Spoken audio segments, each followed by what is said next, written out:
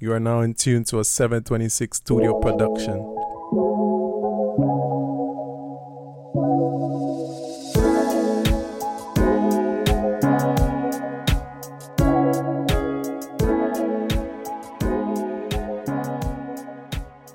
Yo, what's up? And welcome back to another episode of Planet Josh. As always, you're joined by me, myself, and I. So today I have a very serious topic that I want to get into.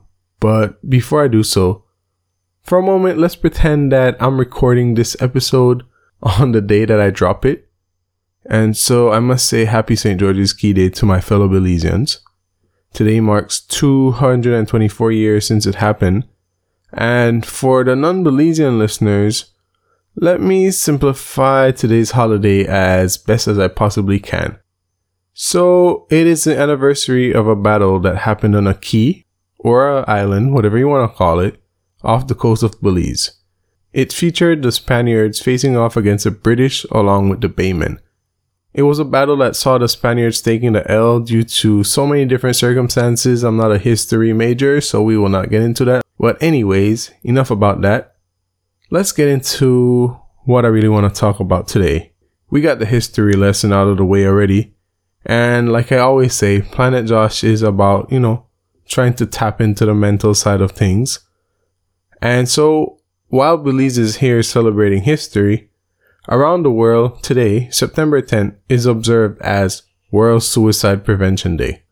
Furthermore, the month of September is seen as Suicide Prevention Month in the US. So while suicide is not always linked to mental health, it does have a connection. Before I continue, I would like to state that a lot of the information that I will be sharing here in this episode are, things that I've found from sources that I've deemed to be credible. And while I will miss some stuff here and there because there's only so much that I can get into, I will also be expressing my opinion on different things from time to time. So it's a mixture of facts along with a little bit of opinion, after the facts. So yeah. Like always, I'm no expert. So hence the reason why I have to be citing these sources. And let's get the show on the road. Let's get back on track. So by now, I think we all know what suicide is. But for the sake of making sure that this episode has as much information as possible, Merriam-Webster's dictionary, the online version of it, defines it as the act or an instance of taking one's own life voluntarily and intentionally. So like I said, we all already knew what that was, but I just had to put it in there just to be on the safe side. So according to the World Health Organization's website, they state that over 800,000 people die by suicide each year. Now, let's just think about this for a second. Belize, my home country, has a population of a little bit under 400,000 people. So, the annual rate of suicide deaths are double the population of Belize. Let's just think about that for a moment. Just let that sink in. Double the population of a country. Wow. So, for the most part, no one close to me has committed suicide. This topic doesn't really hit home that much for me, but I have seen a suicide incident in my life.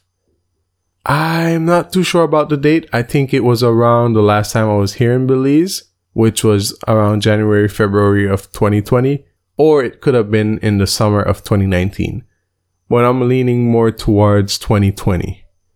But anyways, I was driving home and I was about to pass a church. And this church is a church that most of my mom's relatives go to. And so while I was passing by, I saw a lot of people on the street side and I'm like, okay, I just can't drive through the people. So I'm slowing down. I'm going. And then I see one of my mom's cousins, so I slow down just to say hi, cause, I think I hadn't seen her as yet. And so it was just like a, hey, how are you type of thing. However, I was like, hi or hello or what's going on? And she's like, oh, someone is hanging on that tree. And I'm like, huh? And so if you know me, I'm a little bit blind. I can see pretty well. I just can't see, very detailed stuff too far away. And so while I wasn't able to clearly see the person, I did see the shape of the body hanging from a rope or a wire. I think it was a wire. And, motionless. I'm sorry that I kind of painted that picture in your head, but it's a tough reality that we face. And I'm sorry if, I kind of killed your vibe with it, but that's pretty much what it is, right? It's a very serious situation. It's a very serious topic. And so when I saw that, it kind of gave me chills throughout my body. It's like, wow, like, that's very serious. To the people out there who have lost people close to them, whether it's family, friends, by way of suicide, I want to say, I'm sorry for your loss. It's something definitely way different than, the other forms of, the other ways you can die. And like I said, I've never really experienced it that close to me. So I don't know what you had to go through at the time, what was, what it was like. And so, sending love your way always. And so at that point in time, like back to the, driving and saw the motionless body and all of that, it was a young man, like a young male, much younger than me. I would say he was maybe like 18 at the time, or maybe even younger, 17, 16. I'm not even sure. But that brings me to another fact. And the fact states that males are more likely to commit suicide, while females are more likely to have suicidal thoughts and have more attempts. So now, suicide, much like mental health, isn't taken as seriously as it should in our communities here in Belize. And I will honestly go out on a limb and say that it is pretty much the same throughout Central America and the Caribbean. I feel like a lot of people around the world, maybe, and even in Asia, can relate to this as well. It's generally something that we don't take seriously, or we don't take it seriously enough. If my wording is right, sometimes my grammar might be a little bit wrong. I'm not the most perfect English speaker. Blame it on the Creole. But yeah, not trying to laugh in this episode, trying to be serious because it's something serious. So now, moving on. Throughout like my life, whenever suicide occurs and you would hear it on the news, see it in a newspaper, or hear about it, word of mouth, whatever it may be, the initial comments that people will pass will simply, come off as belittling the person that had just died. Such as, they were too weak, they wanted an easy way out, just a lot of negativity surrounding it. And, it kind of rubs me the wrong way. Growing up, I didn't really pay that much attention to it. Because, when you're young, you're very ignorant to a lot of stuff. You're not processing a lot of things that you hear around you. But as you get older, you start to shape the way you think. You start to develop these individual thoughts of yours. And so, like I said, it kind of rubs me the wrong way. Not kind of, it does. And to those people that pass comments like that, I say you're wrong. And now, okay, just listen to me for a second. Like, it really takes a next level type of, so far gone in a really dark path, to get to a point where it's like you're gonna cause some harm to yourself, because it's not the easiest thing for someone to do. They have to be at a certain point in their lives where they are past their breaking points, because I feel like us as humans, we naturally hold back from hurting ourselves. Just think about it for a moment. Like, if someone tells you to slap yourself, you're gonna, maybe you lose a bet to do it. Something just idiotic, right? And you slap yourself. You won't hit yourself with all your might because you do not want to be hurt. However, if you're slapping someone else, you're not gonna have that same type of restraint. So for someone to harm themselves, they have to be at a certain, past their limit. Because like I said, it's not easy to do.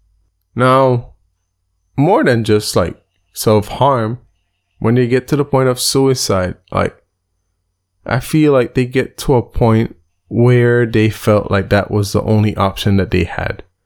They were cornered with nowhere to go. Now, each and every day, people are out there crying for help in ways that are right there in front of us, and we overlook these cries for help, and then that opens up the door for the worst case scenario. It always takes me back to the Pivot podcast, the one hosted by 3 former NFL players. When they had Michael Beasley on the show, he was talking about, how a lot of people are out there crying for help. They're showing you that they need the help, but people will only overlook it until it's too late. And he's like, people are putting it in their songs. Take for example, right? Let me bring up a quote from a Juice WRLD song. Now, this song was officially released recently, so it's after he died. However, it was recorded before he died. And so these are the exact words from the chorus, right?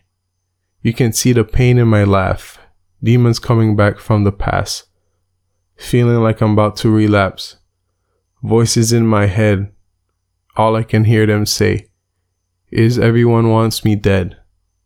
Bitch, I'm already dead. I've been dead for years. Now he's literally just putting it out there he's been dead for years. In other words, he's felt dead inside for so long. And, people are hearing this, but some people might listen to it as, oh, that's a good song. It has a good vibe to it. But at the same time, it's indirectly saying, yo, I kind of need help. Well, that's just my interpretation, right? We're all entitled to our own interpretation of music, of written work, and all of that. So now back to what I was trying to say is that now while you may be able to, detect these signs and, try your best to help these people out, I'm not trying to say that when you do miss the signs, it's your fault for them dying. Because, that's a lot for anyone to put on themselves because we're not superheroes. A lot of us are out here just barely saving ourselves as is. So it's going to be even harder for us to save ourselves and on top save someone else. So do not put that blame on yourself. But I'm just saying that there are times that we overlook things that are right in front of us. Now, the main reason I brought it up is to just say that, just be aware of how the people are acting in front of you. Don't dismiss the way they're acting. Don't try to avoid them. Be there for your loved ones. Be kind to people. And that goes for, the strangers that you meet on the street every other day, every day, whatever it may be. You never know how much your act of kindness may mean to them. What kind of light it might spark up in their lives, while they're on a dark path. And now that brings me to the title of this episode. Prevention because there is no cure. Suicide cannot be cured when it happens. There is no undo button. We can't take pills and it gets reversed. With that said, to anyone that has been having those type of thoughts, I hope that you see the light at the end of the tunnel.